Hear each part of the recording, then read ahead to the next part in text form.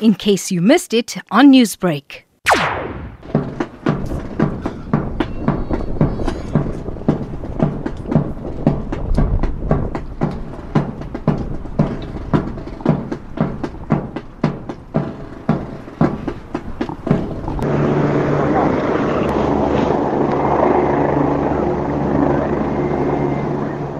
The men and women in their navy blue Air Force uniforms stood to attention as they welcomed their new commander and said goodbye to the outgoing one.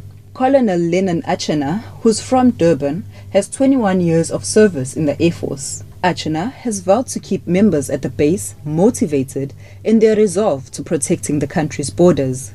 My role as the officer commanding is to ensure that the members of the Air Force under my command assist in maintaining sovereignty over the air and protecting the people of KwaZulu-Natal, because that is the area that falls under our command.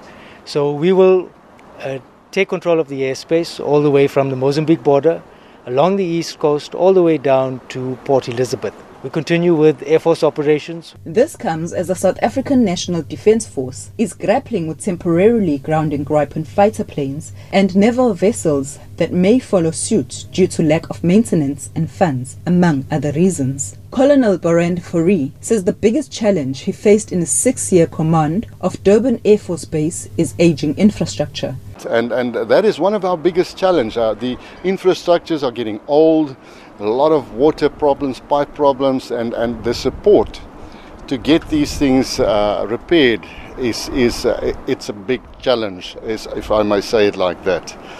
If I could say to where we need to start is we need to get our infrastructure and our equipment up to the correct level again.